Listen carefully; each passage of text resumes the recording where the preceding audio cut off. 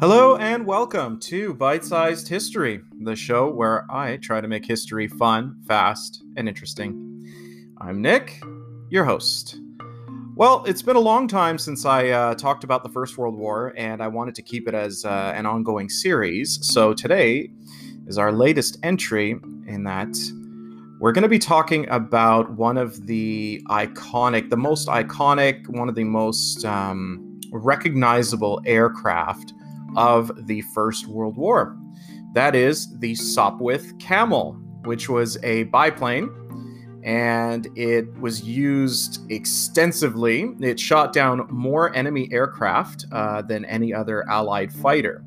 But because it was so new, and aviation in general was just such a new thing in warfare, more pilots actually died learning to fly it than were shot down by the enemy. So a little bit of facts up front for you, but that's our topic for today, the Sopwith Camel.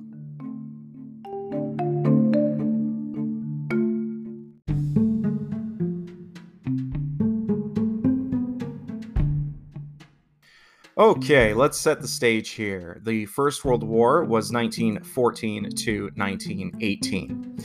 And the first flight was in 1903 with the Wright brothers.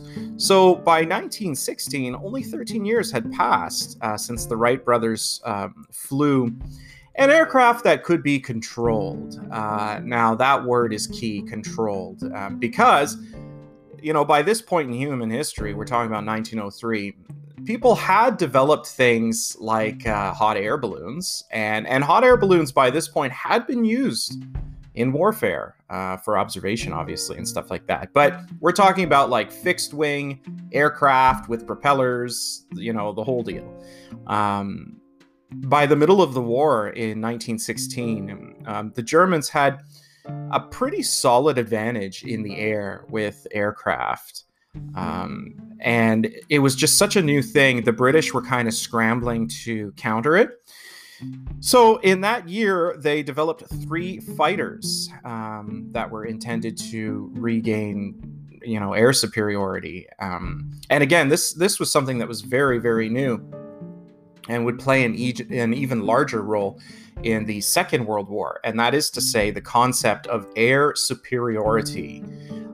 If the enemy can deploy fighters, strategic bombers, tactical bombers, close air support aircraft, all this stuff, it just makes it so much harder for your ground forces to operate. But we're getting ahead of ourselves a little bit.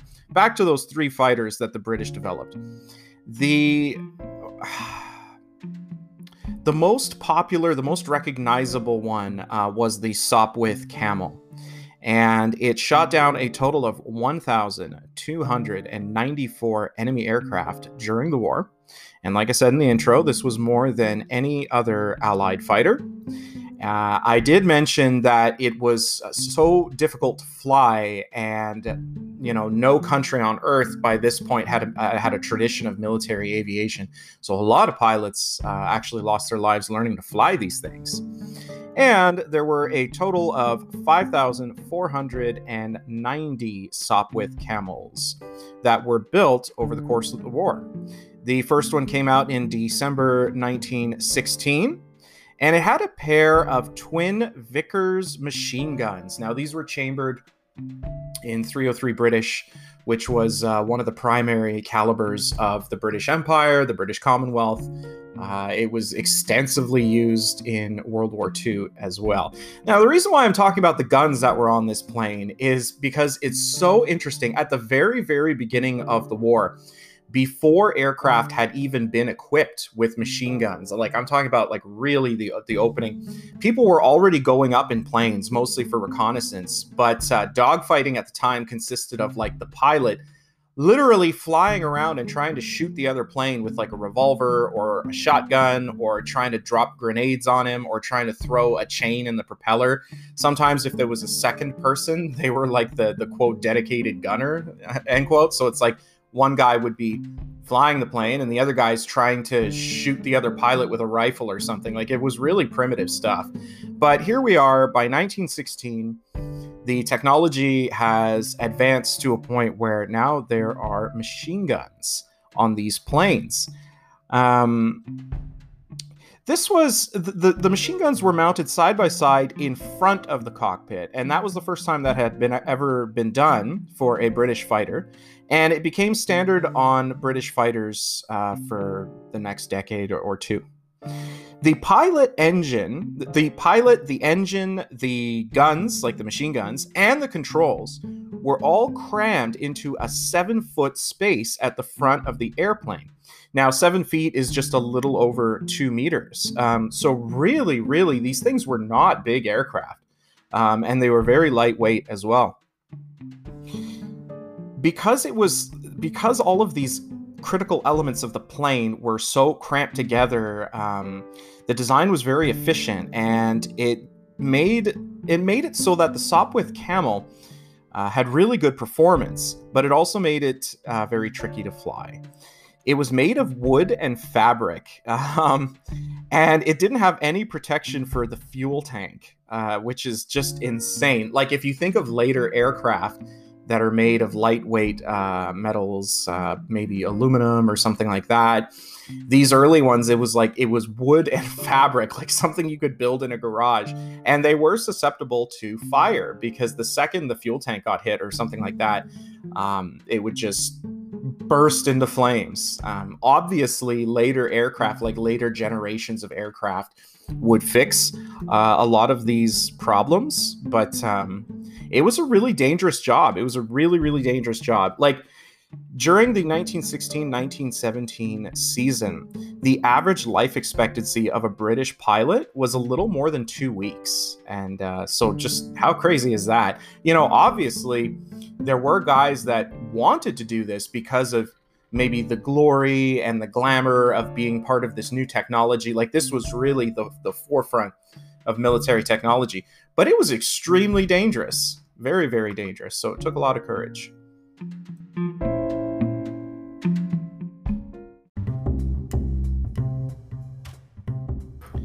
The Sopwith Camel was used in a number of ways that were actually brand new, like things that nobody had ever tried before. So obviously, first and foremost, you could take off from an airfield, from an airstrip, stuff like that. But sometimes they would get these Sopwith Camels to hunt Zeppelins, and a Zeppelin was just like a huge airship. It was like this big kind of horizontal balloon with a propeller. Like, I'm just trying to explain, just in case there's somebody out there who doesn't know what a Zeppelin is, or maybe they think I'm just talking about Led Zeppelin for some reason. But these camels that were designed for Zeppelin hunting, most of them were in the Navy, and they were actually flown from barges that were towed behind destroyers. And some of them took off from early aircraft carriers. So in the Second World War, aircraft carriers were already like a really big deal, and they had already come a long way. The First World War is really where you first start to see people experimenting with, hey, can we launch planes from a ship? And actually, a lot of the first aircraft carriers were just converted from other ships. A lot of them even had wooden decks, which is crazy. Like, I don't know. I don't think that would be good for fire, or if a plane hits it or whatever. But yeah, Sopwith Camels were part of this. So they're not just important in the history of aviation, but in the history of naval warfare, because they were some of the first fighters to take off from ships. Now, there was a Camel model called the Camel 2F.1. And they actually managed to fly it successfully by dropping it from an airship. And this was to experiment with, how can we equip airships with defensive aircraft? And actually, a really good place to see this, the only movie I can think of, it's actually one of my favorite movies, but you see this in the movie Indiana Jones and the Last Crusade, where Indy is in the airship, and then they crawl down to this like fighter, and then he pulls a lever, and then it just like it drops the aircraft from the Zeppelin. And so that's exactly what we are talking about.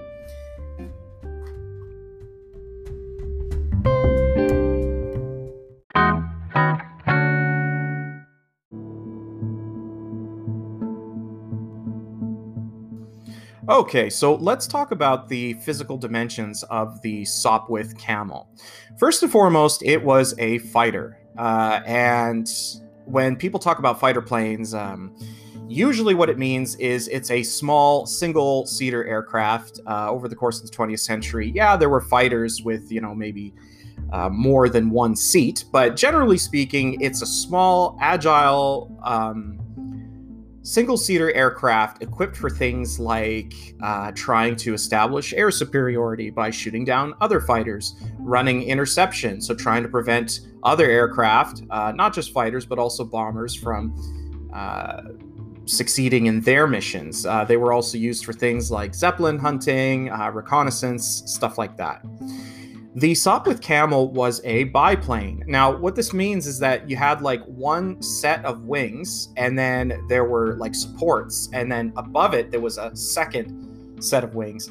And it just made it a little more stable when it was flying. A lot of the early designs were like this. The early days of aviation was really the Wild West. Like, people were trying out all sorts of crazy designs. Like, there were even triplanes where there were 3 sets of wings, and that wasn't even the weirdest thing. But how big was this plane? Well, the wingspan was 28 feet, and the length was 18 feet 9 inches. The height was 8 feet 6 inches. The wing area was 231 square feet. The engine. Let's talk about the engine. So this thing had a Clerget 9-cylinder rotary engine with 130 horsepower. So 130 horsepower, like if you're not into cars or machines or whatever. I looked it up. The horsepower of a base model 2021 Toyota Corolla is 139 horsepower. So this aircraft had 130 horsepower. So its engine was just a little bit less powerful than a 2021 Toyota Corolla. It consumed about 2 gallons per hour of oil, and in terms of gasoline, it was about 10 gallons an hour. And that comes to 9 liters an hour or 45 liters an hour. Oh, also earlier when I was talking about feet and inches, just generally speaking, the conversion rate is 3-to-1. So generally speaking, you're close enough if you just imagine 3 feet is a meter. So when I said, for example, the height was 8 feet 6 inches, like 8.5 feet, that's almost 9 feet. So that's roughly 3 meters, like roughly. Like I mentioned earlier, it had 2 synchronized 303, 303 British, that's caliber, Vickers machine guns. It was actually called the Camel because there was like a distinctive hump shape over these machine guns, by the way. The Camel was, like I said, the first British fighter to mount twin forward-facing machine guns side by side, and that became standard for the Royal Air Force. Like a lot of other air forces, the machine guns might be under the cockpit, like under the pilot's feet, or like on the wings, stuff like that. Sometimes they could be equipped with bombs, the Sopwith Camels, and if they were 4 20-pound Cooper bombs. One of the questions that people often ask about these types of aircraft is, if the machine guns are mounted in the front, how come it doesn't shoot its own propeller off? And that is a very good question. Early models, they reinforced the propeller with like metal plates so that the bullets would just like bounce off, but that was just insane.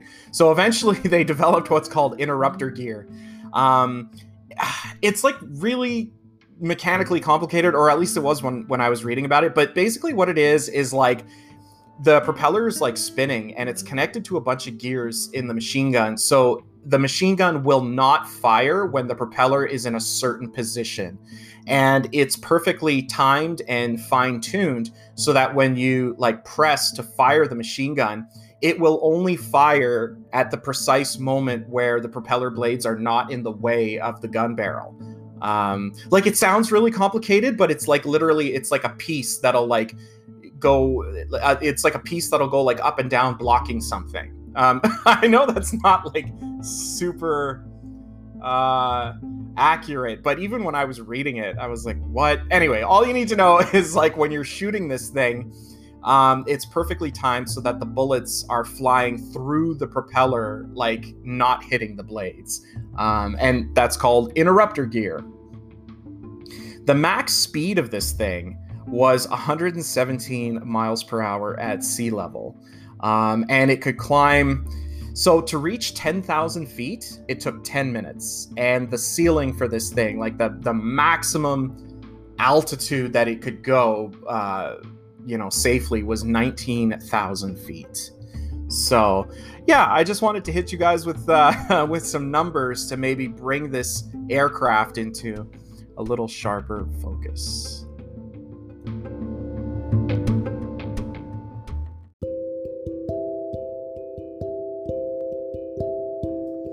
All right, well, that's going to do it for us here today. Today was the latest entry in our ongoing series on the First World War, where we talked about the Sopwith Camel, one of the most well-known aircraft of that conflict. And for those of you that may have been wondering while listening to this, yes, Snoopy's plane was a Sopwith Camel. So there you go. In any case, I want to thank you so much for listening. And this has been Bite-Sized History, the show where I try to make history fun, fast, and interesting. I was Nick, your host. Listener mail can be sent to bitesizedhistorypodcast@gmail.com. Oh, yes, and leave a review on iTunes. That would really help me out. Thank you so much for listening. Goodbye.